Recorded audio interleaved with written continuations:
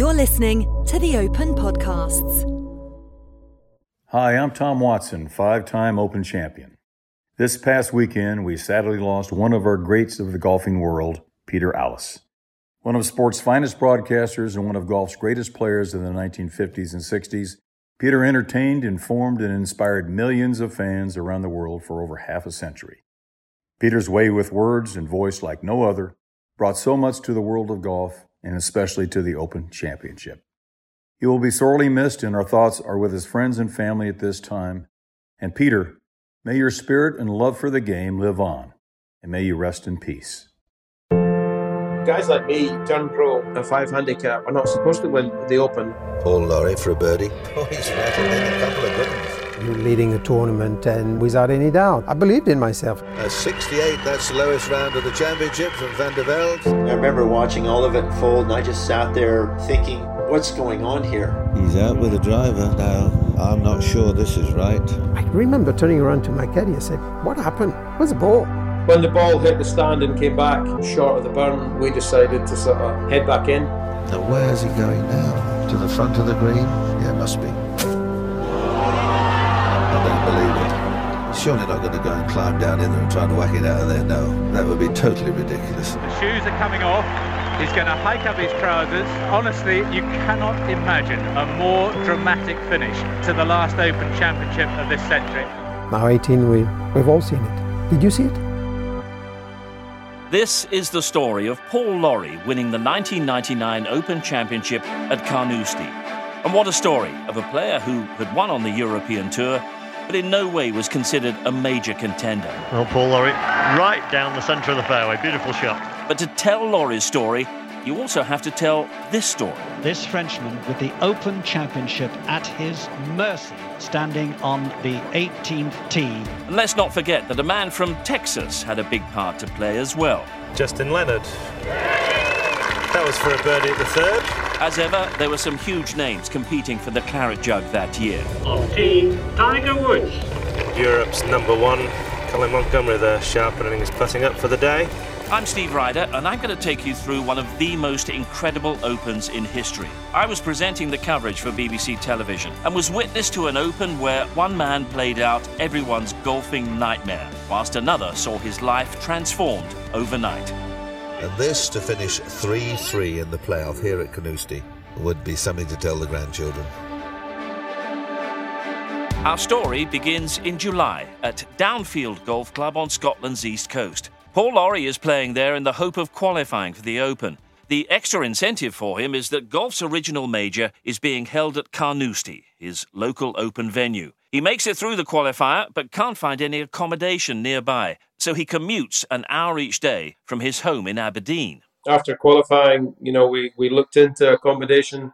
Obviously, that late in the week, accommodation was kind of pretty booked up in Carnoustie. Finances weren't that great, so renting a house for the week was not really an option. I'm only just over an hour from there anyway, so I decided to stay at home. I mean, it was perfect because our oldest, Craig, was 4 and Michael was only 6 months. So I stayed at home, sleep in my own bed for the week, which was very nice. Paul Lawrie is our hero for this podcast, but when you think of 1999, you think of Jean van der Velde. Specifically, that iconic image of the Frenchman with his socks off in the Barry Burn. No, Jean, please, would somebody kindly go and stop him?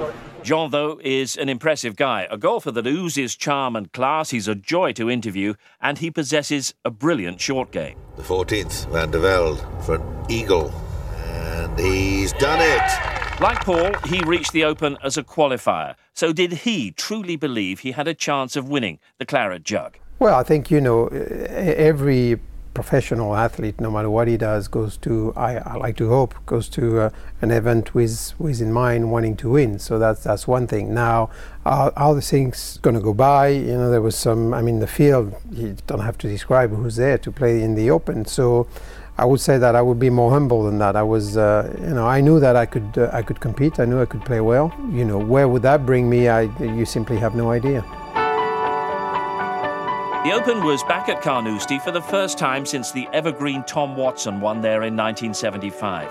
It's an iconic Open venue and a devilish beast of a course. Duncan Weir was an R&A official in 1999 and admits there's a reason the Angus Links became known as Carnoustie that week. Yeah, you're right to say there was a lot of chat during the week, a little bit of criticism that the setup was very tough, but it is the Open Championship and it is Carnoustie, known for its difficulty and particularly so over the closing holes where the Barry Byrne plays such a prominent part. And at the end of the day, I didn't hear Paul Lawrie complaining that it was too difficult. So I think Carnoustie has a fearsome reputation and one that it deserves, and it was difficult, but so it should be. And how delighted the locals are to see the Open back at Carnoustie, the first since 1975. The players have all been predicting that this very tough course will mean that par definitely counts for something. You got to remember here that par is a great score, no matter what. Par will not hurt you. Par is like gold around here. And if you can grab a few diamonds with a few birdies, then you take them. But put one par after another par after another par, and you'll see that at the end of the week you'll be up there.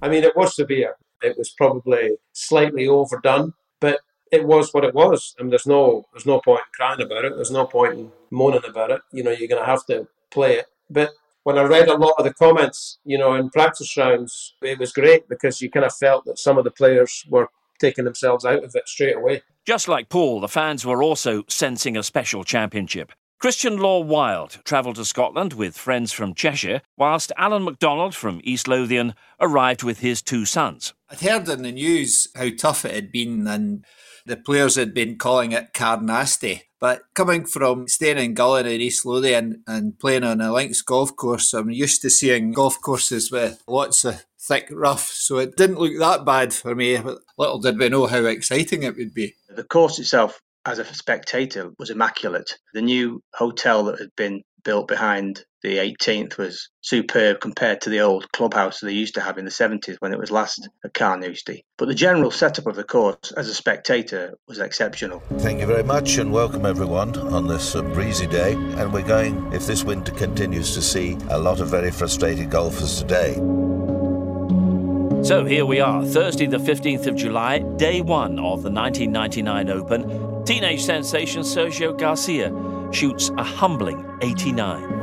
Sergio having a very, very tough day. Plus 15. Reigning Open champion Mark O'Meara hits a brace of triple bogeys. It looks as though he's lost that right, and this could be in big trouble. World number one Tiger Woods, however, manages to stay in the hunt. Oh, 4 for Tiger. Round of 74. That was just 3 shots off Australia's Rod Pampling, who hits 11 consecutive pars to become the first round leader. This is Pampling's return putt for par at the 18th, and that's well holed. And a 71. But don't get too excited for Rod. He became the first opening round leader to go on to miss the cut. Paul Lawrie, meanwhile, goes under the radar on that first day, but a 2 over par round makes him the top Scot, ahead of Colin Montgomery and Andrew Coulthard. Now Scotland's Paul Lawrie, even par at the 6th. And Lawrie remains level and a good start. 1997 Open champion Justin Leonard also recorded a 73 on Thursday, and he was convinced that Carnoustie suited his style. I just remember that I was going to do everything I could not to make a big number. You know, if you miss the fairway, just get it back in play. Figure out a way to make a bogey. You know, maybe give yourself a chance for par, but try not to make worse than bogey. And it was one of those weeks where you just had to be really patient and kind of understand that you were going to make some bogeys. Jean van der Velde doesn't merit any real attention after a 4 over par 75 on day one, but his performance on Friday was a different story. He got it. 68, that's the lowest round of the championship from van der Velde, 34 both ways. Very nice indeed, and he takes the lead in the championship at 1 over par. Will anybody beat that, I wonder?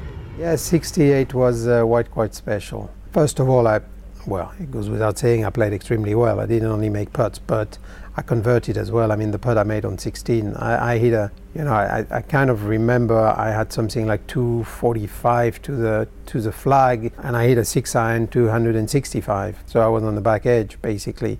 And that's how far the ball was going from, with the wind helping, obviously, and with the turf being so firm.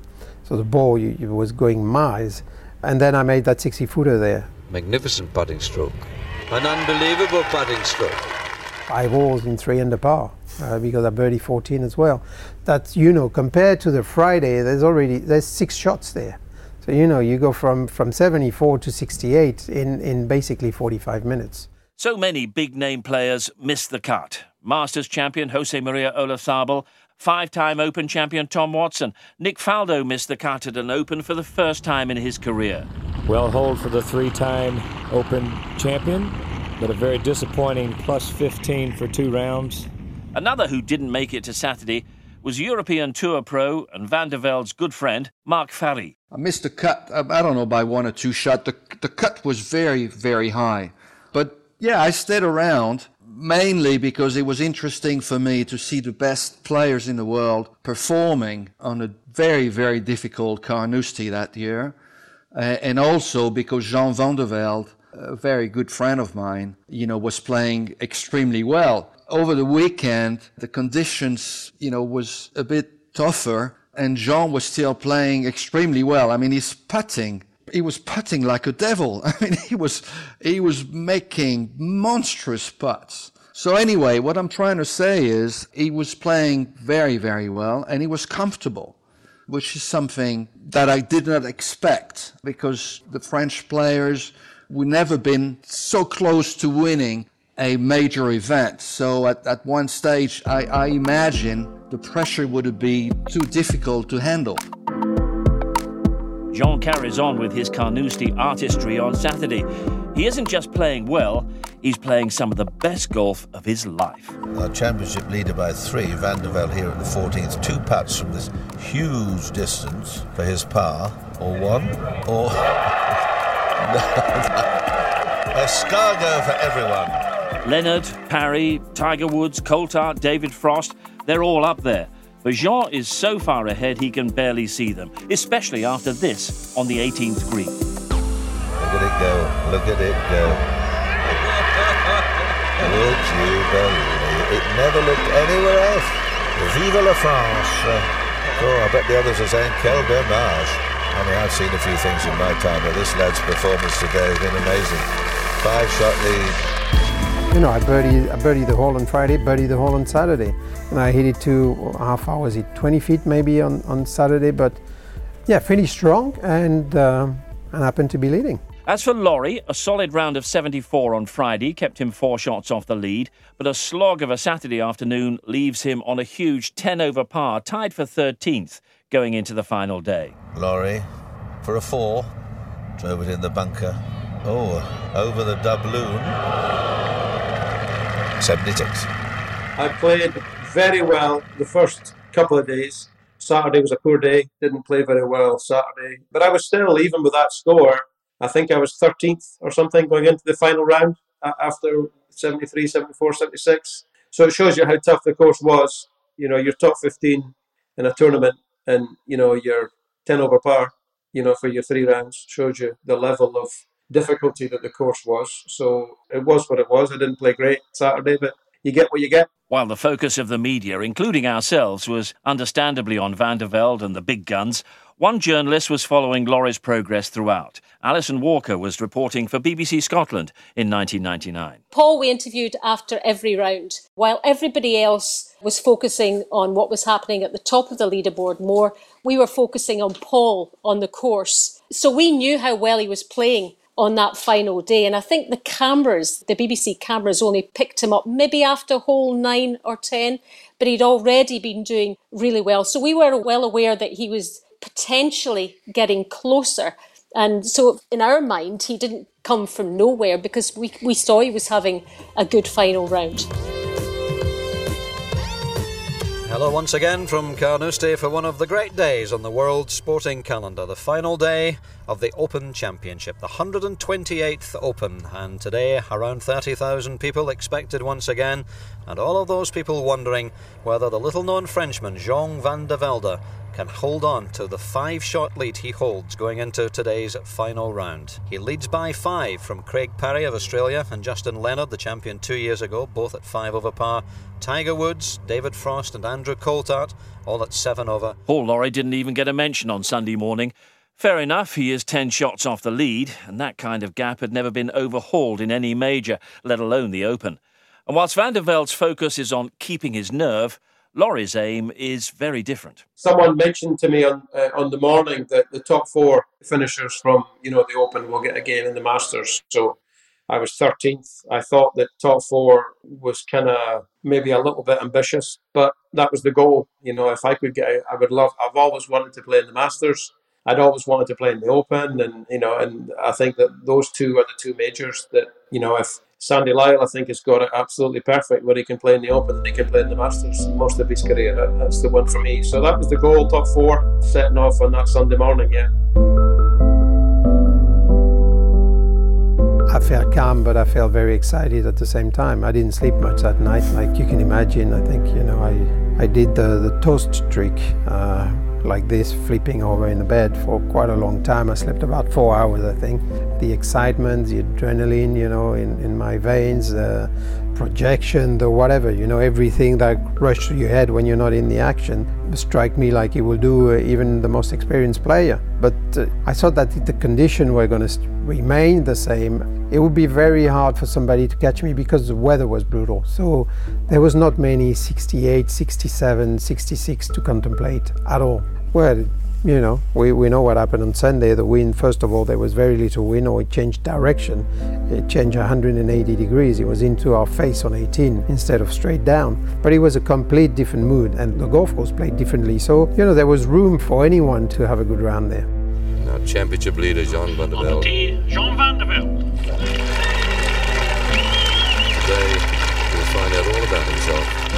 No one was sort of like taking the tournament by the scruff of his neck until this unknown Frenchman appeared. And we started following him, and his whole attitude, and him and his caddy were joking all the time. And it was almost like the crowd had chosen this lad as the lad that they wanted to win, because I don't think any of the top favourites were really there.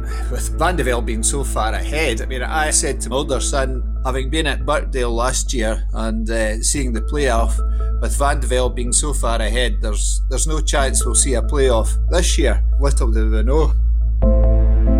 But before we get into the detail of one of golf's greatest dramas, it's worth reminding you of why Lawrie was such an outside bet. The Scot didn't take golf seriously until he was 16.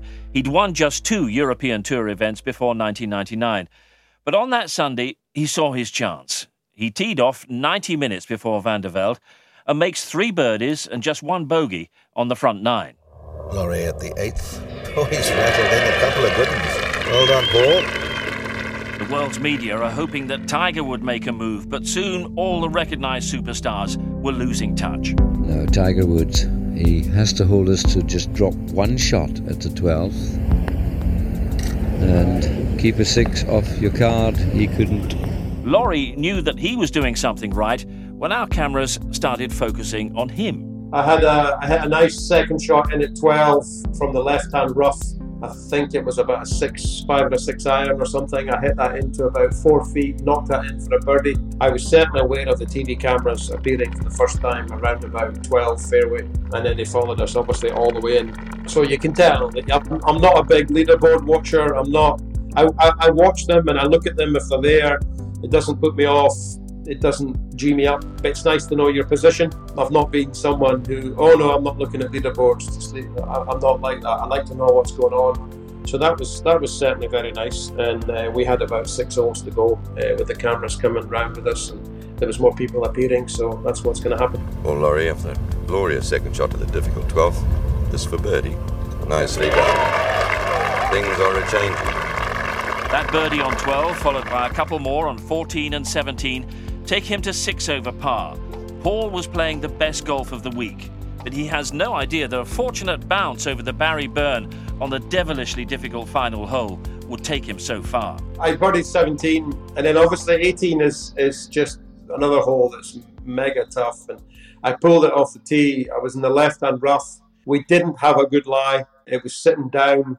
We had the leaderboard are obviously right there, and I could see, I think I was 3 or 4 behind at that point in time when I was on the 18th fairway. So we decided that, we might never have this opportunity again. Paddy Byrne was caddying for me, and we decided to have a go, hope that the ball would come out decent. And it came out a little low, and it pitched short of the burn and hopped over the burn. It jumped the burn. into the front-hand bunker. Now Paul Lawrie second at the 18th. Hit his tee shot into the rough, and that will leave him with a very difficult second shot over the Barry Burn. He likes it. Oh, did he get lucky? He was so lucky, although he's in the bunker. And I had a beautiful bunker shot out to about sort of 5 or 6 feet and tapped in for par. But you probably wouldn't take that shot on unless you really, really had to. It was not a great lie, but I got extremely lucky there by hopping the burn at 18, which is always pleasant. Get in. So Paul Lawrie pars the 18th for a fine 67. Whether you finish second or third or fourth or fifth, you're trying to win every week that you play. We could have obviously made 4 by laying up, but we were trying to make 3. We were trying to get the ball to come out a little bit squirty and jump just over the burn and release up to the pin. But I made a great 4, and I when I hold the putt, I have a little bit of a fist bump to myself, a little bit of, I was obviously extremely happy because I thought that was top 4 for the Masters. That's what that was about. That wasn't about that I thought that I had a chance to win. I kind of felt that I had achieved my goal for the day, and that was to get a game in the Masters by finishing top 4. Lowest round of the day and equals the low round of this championship. Our leader in the clubhouse, Scotland's Paul Lawrie. I'm sure Paul would admit himself he wouldn't have had any inkling at that time that par wouldn't just give him a great finish, but would actually give him an opportunity to win the Open in a playoff just 2 hours later. So a little bit of fate. I've never ever seen a ball bounce that burn before or since, and that sticks in my mind. History in the making, you might say. To shoot 4 under par around here, even with no wind, is lovely. I can't see 6 over winning, but you never know. I mean, those finishing holes are just so tough.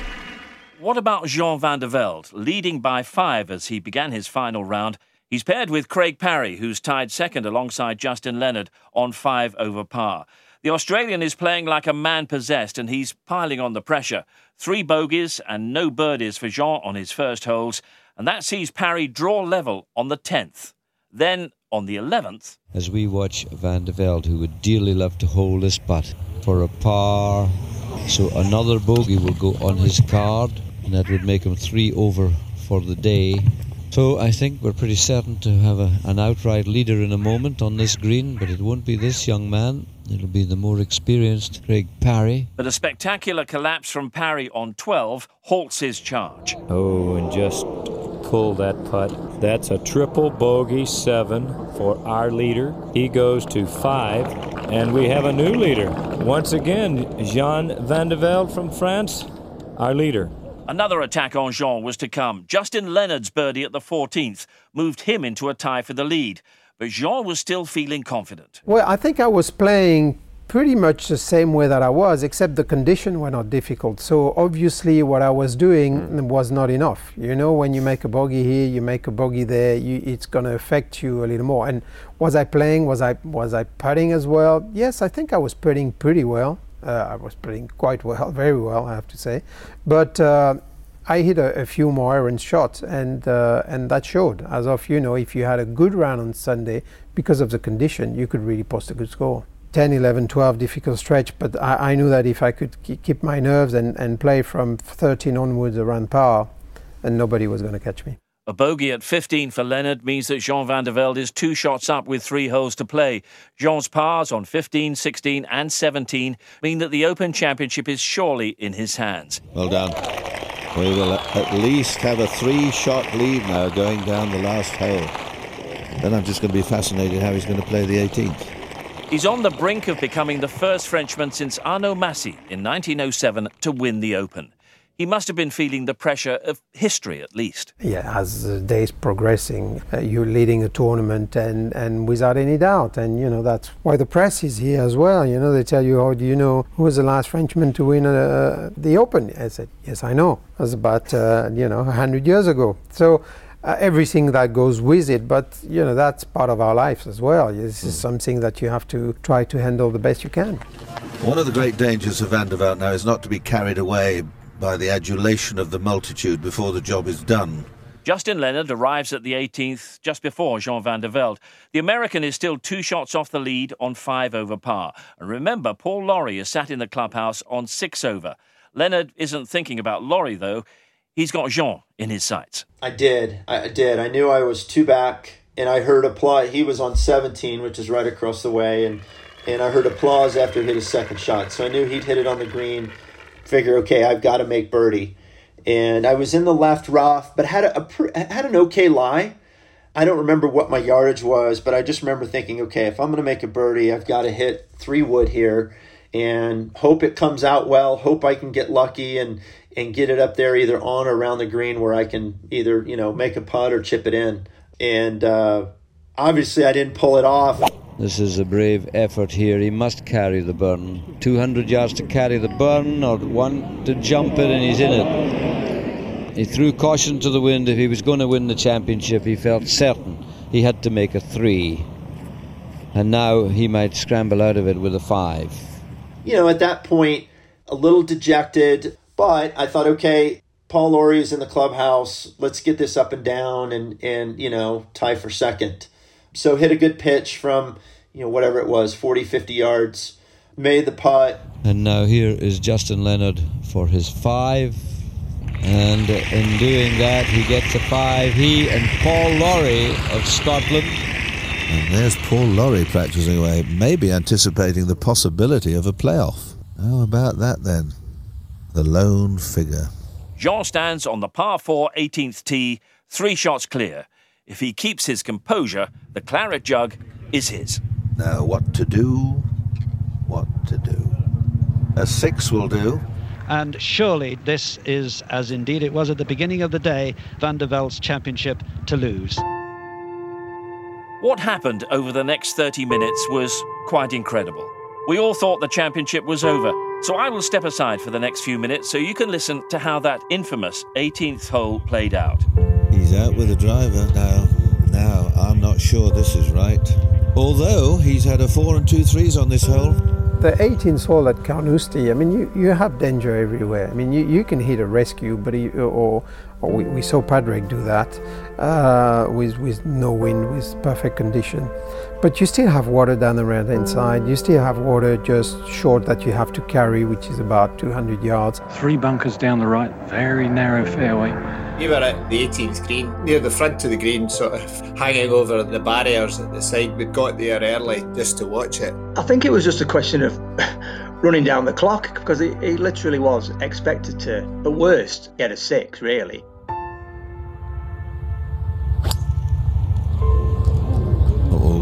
Oh, you lucky little rascal. And that bounced and seemed to go way to the right. Oh, you can certainly see a white thing down. It was a mile to the right.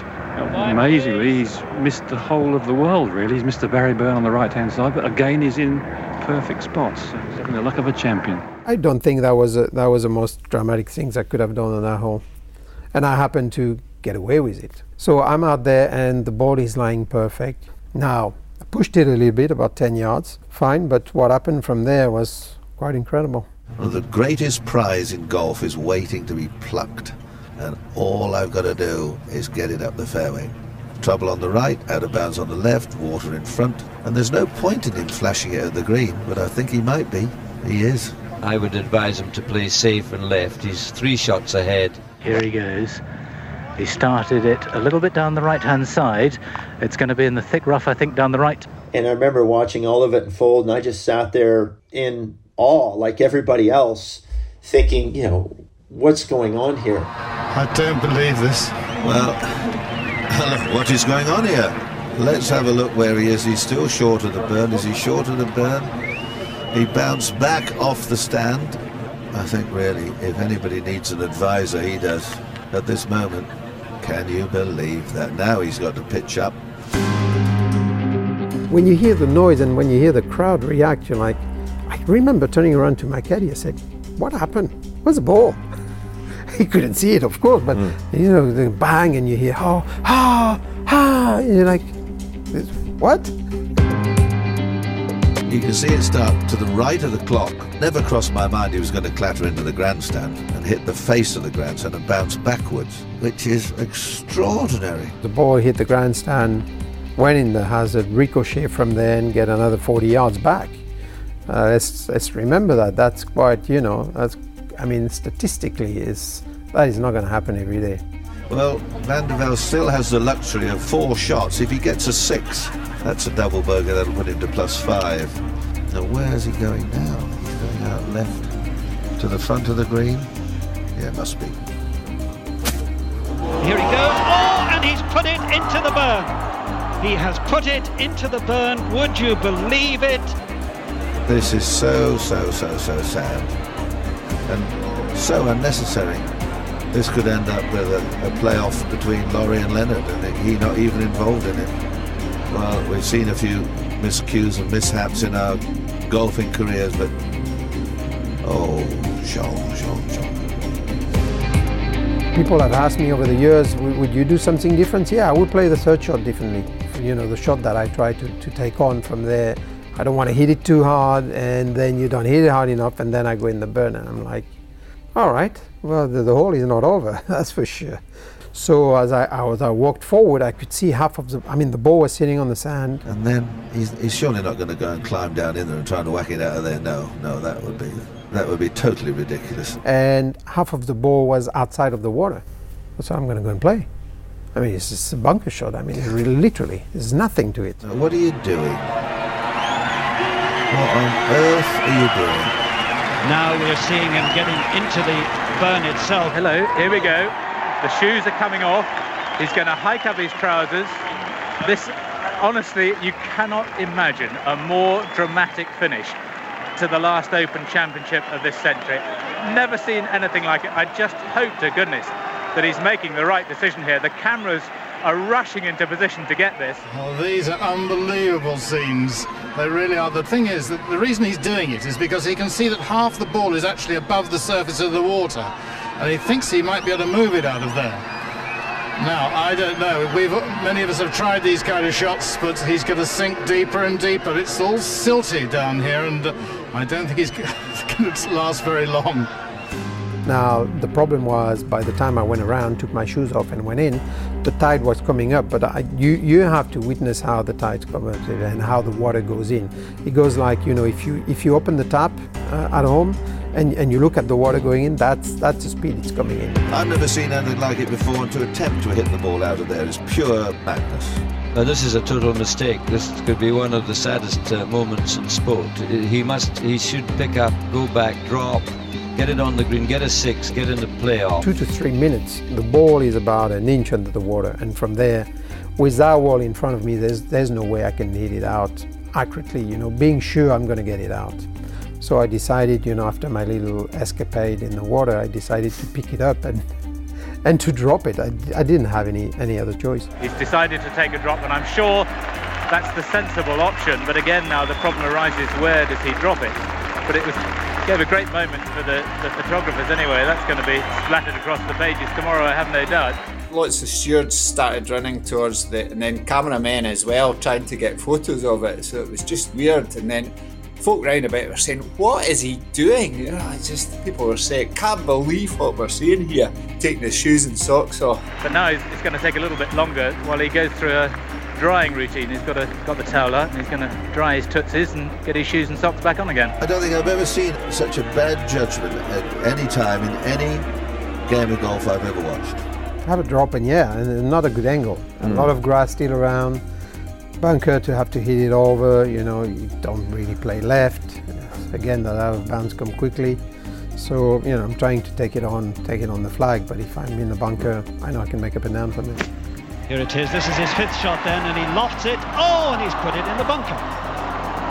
He's put it in the bunker. They played a similar shot to the one he blocked into the burn. He just didn't accelerate through. Now, down in 2 from the bunker to force a playoff, or force his way into the playoff. Craig is about 3-4 feet ahead of me. So Parry in the bunker for 2. And he says, well, listen, I'm going to give you a little more time. I'm going to get out of your way. And he actually he holed that bunker shot, as you know. As Craig Parry splashes out with his bunker shot, beautiful shot. Oh, yes! I really don't believe what we're seeing here. Craig Parry holds his bunker shot, having waited around for 15 minutes or so for the pantomime that we've been watching out here. I mean, really, the guy hits a shot you need to win the Open, and he hits it in front of you from basically the identical point. And you go, okay, now. And I remember, I remember smiling and looking up, like thinking, anything else you're going to throw at me today? Again, what's the odd I'm going to make it following him? I think it's pretty slim. So I was kind of smiling and going, all right, well, here you go now. It's in your hand. Got to make up and down. Justin Leonard, 20 minutes ago, must have thought, well, that's it. My chances have gone. There aren't many moments like that in sports where you just go, okay, I mean, it must have taken 30 minutes to play because of the drops and things like that. And there I was right in the middle of it. And finally, after he chips it, hits his fifth shot into the bunker, I thought, okay, he's got to get this up and down. If he doesn't hole it, I'm going to be in a playoff whether he gets it up and down or not. When the ball hit the stand and came back short of the burn, we decided to sort of head back in. And as we were in the buggy, we were driving past the BBC compound where Dougie Donnelly was sitting, watching it, and he had then pitched in the burn from the rough while we were driving back in the buggy. So Dougie sort of grabbed us and said, man, you want to watch this? What's going on here? So then when he pitched it in the bunker then from there, that was when Adam said, right, we need to go and get you something else to eat. We need to go and hit a few putts. You're going to be in a playoff with Leonard. He didn't think that Jean would even be in the playoff because he had a really, really tricky bunker shot from there. This could become very sad indeed. This is for the Open Championship. Out the ball comes. It's on its way now. It's not going to go in the hole. In fact, he's left himself a very nasty, could be something like 6 feet. Well, first the bunker shot was okay. It was half decent. I mean, considering everything, it was a pretty good effort. But I'm about 7 feet away, 8 feet away. We've got to hold this to get in the playoff. And as I looked at it, my caddy as well looked at it with me, and I said, I got it. I got that one. And he goes, you sure? I say, yes, I'm sure. This is for a 7. Please give him one good putt. Please. Would you believe it? Quite unbelievable. I've seen it, but I'm not sure I believe it. Peter, it's going to go down in memory. Standing over the putt, sometimes you go, okay, well, you got this, this pressure, this fear, this whatever that kind of numb you, and you can make it or you can miss it. Sometimes you do make it, but here I didn't have that. It was like, I could see it exactly, and I put it in through. And how courageous he was to finish the job off, even if it was for a 7. To actually make the playoff, he holed what must have been a 6-foot putt to get into the playoff, and he gathered himself, and under the circumstances, I mean, he was very composed, and by the time he reached the 15th tee to begin the playoff, he was ready to go again. I was the one that ran to Paul, because I was listening on my headphones. I ran to Paul and saw him and Adam on the putting green. And because we've got this kind of relationship with Radio Scotland, he knows us and he talks to us. And I went, Paul, you're in the playoff! You're in the playoff! And he was calm as anything, as was Adam. And they just put their heads down, looked at each other and carried on putting. And I was so excited because I thought, oh my goodness, we potentially have a Scottish winner of the Open Golf Championship. A 3-way playoff it will be. Paul Lawrie, Jean van der Velde and Justin Leonard, starting at the 15th.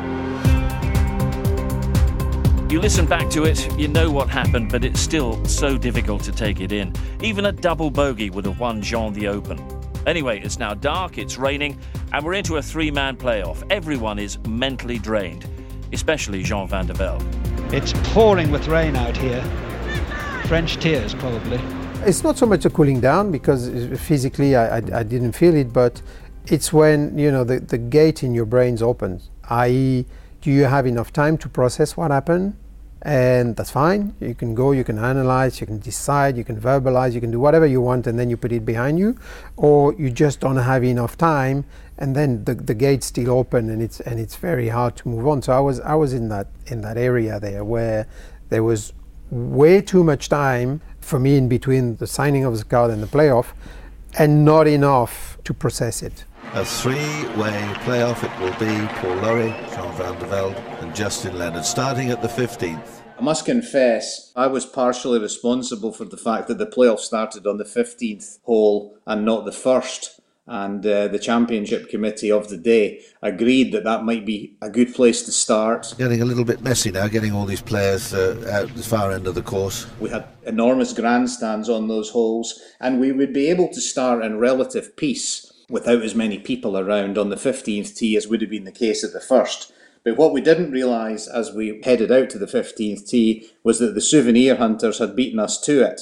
And when we got there was nothing there. So I actually took my golf shoes off at one point with a view to using them as the tee markers. But thankfully for everyone concerned, not least the players, we were rescued when the green staff turned up with tee markers and the various bits and pieces of course furniture that we needed to start the playoff. Justin Leonard just tuning up. He didn't believe for it. I wonder if he's thinking maybe I should have laid up at 18. It was very hard to get back in that mindset. And it was strange because nobody was expecting a playoff. So we went out to the 15th tee and there was literally nobody there. Nobody was expecting that. There's times when you can kind of prepare for it and get in the mindset.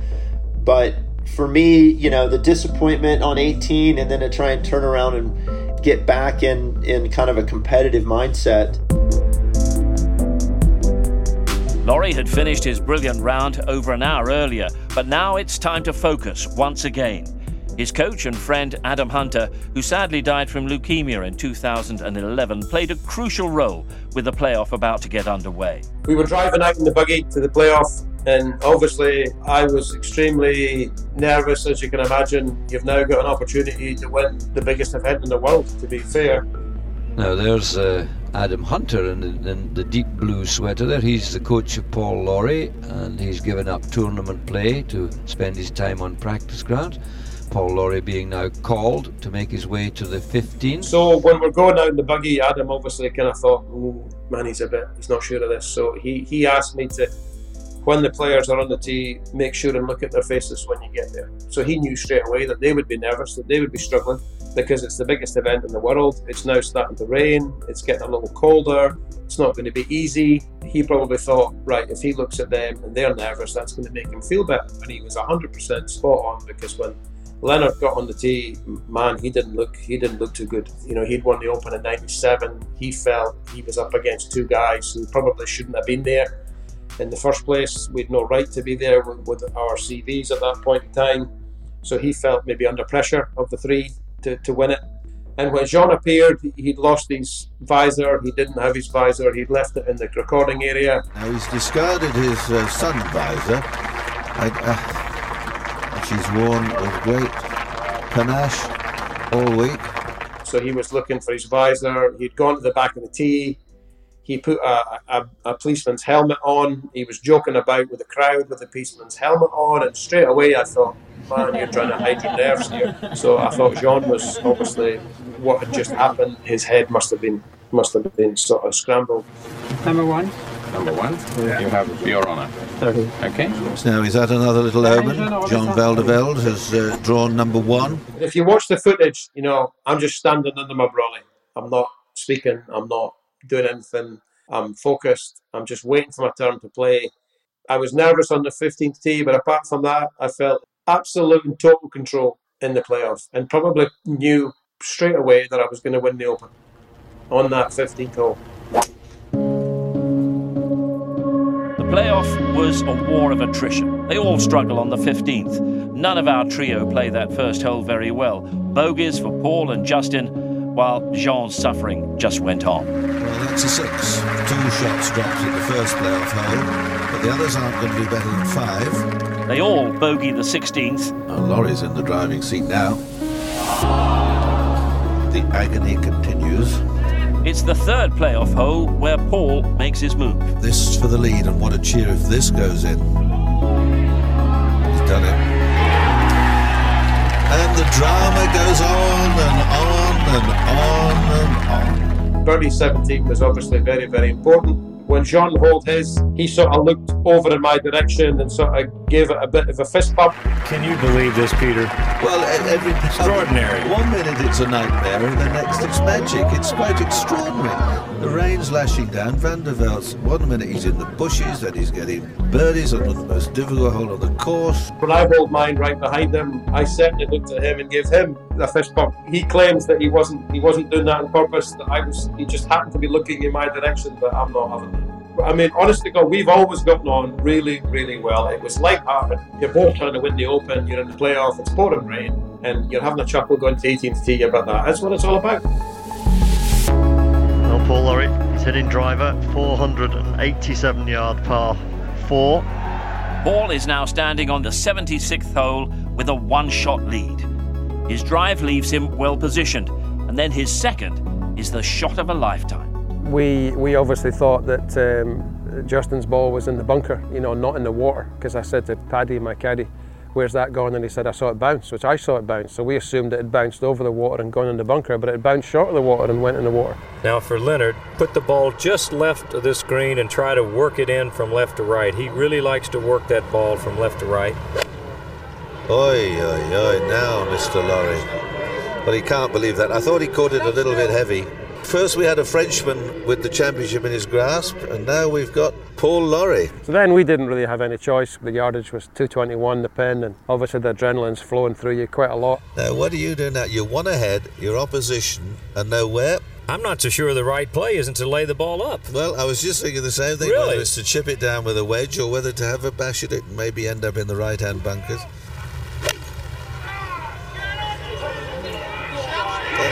Yes. For me at that time, 205, 210 would have been a proper 4-iron. So 221 was a big hit, but I knew that, you know, obviously adrenaline was flowing through me. I was swinging it nicely. My rhythm was spot on that day, and just kind of, you know, smooth swing and left edge of the clock, and off it went. Shot of the day, wonderful. Very reminiscent of Tony Jacklin when he hit that wonderful shot into the heart of the green at Royal Lytham St Anne's all those years ago. It was pretty smooth sweep, yeah. It came off just exactly how you'd want it to come off, slightly left the pin, and then it bounced around about the front edge and just rolled up to, I don't know, 4 or 5 feet maybe. And now, the first Scotsman for umpteen years is going to be the champion, and well played, Paul Lawrie. And that's when you see me going over the burn with my Wilson umbrella going mental with the brolly, because it just hits you that, man, I'm pretty good from there. I've got 2 from there, I can handle that, no problem.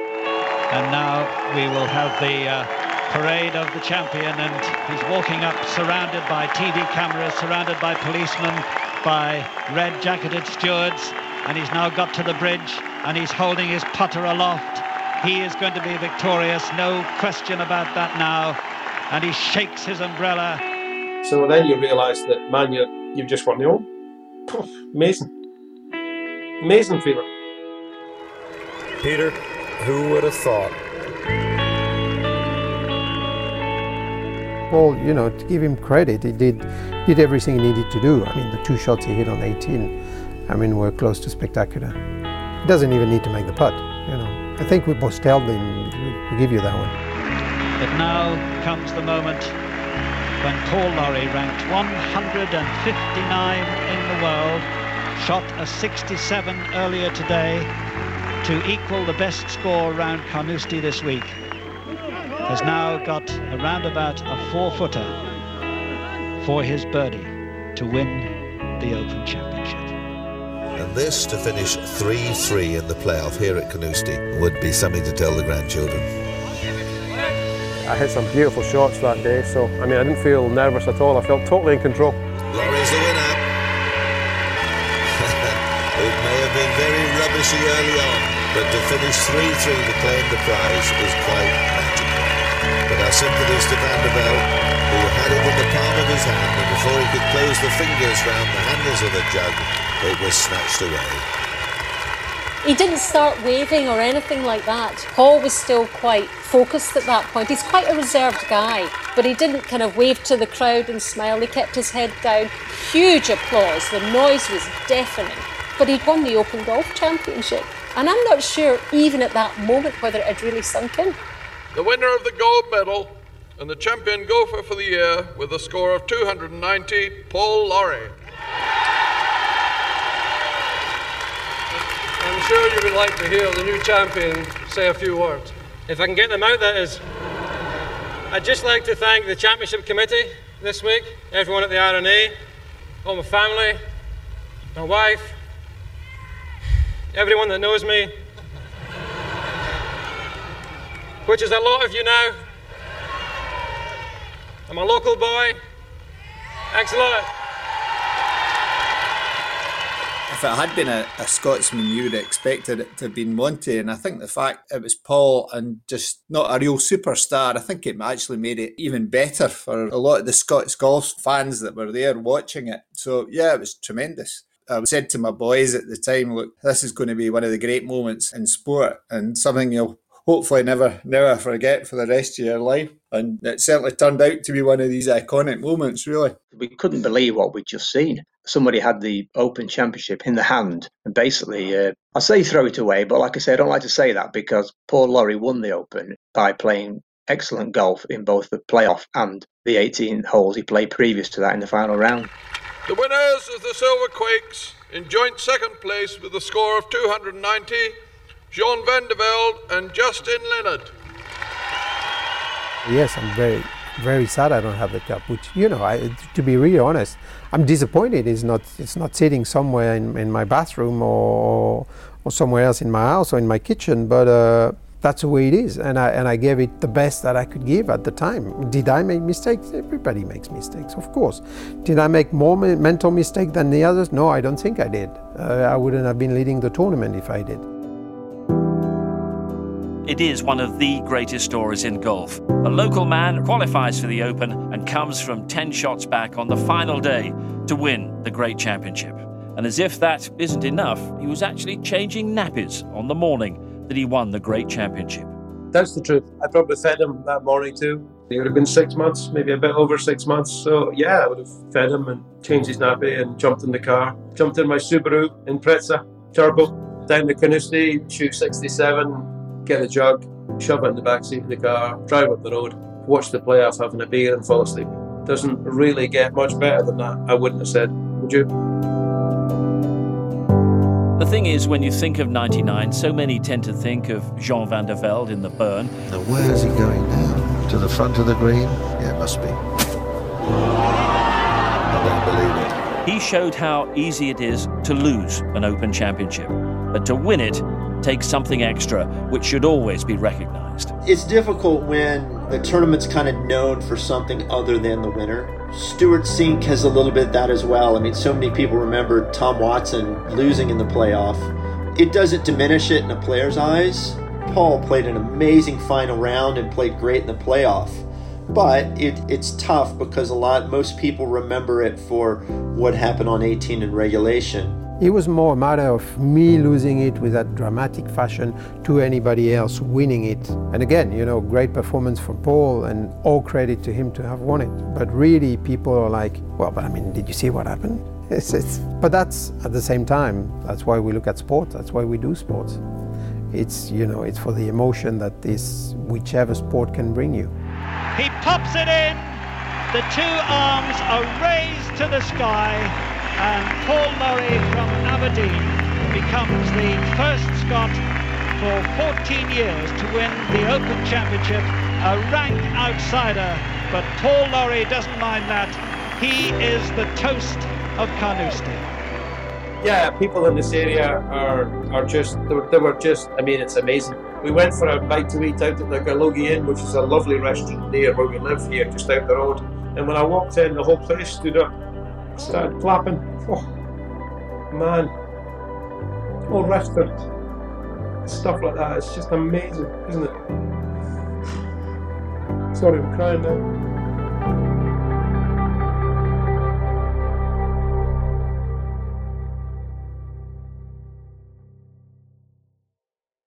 This has been an original audio production from The Open.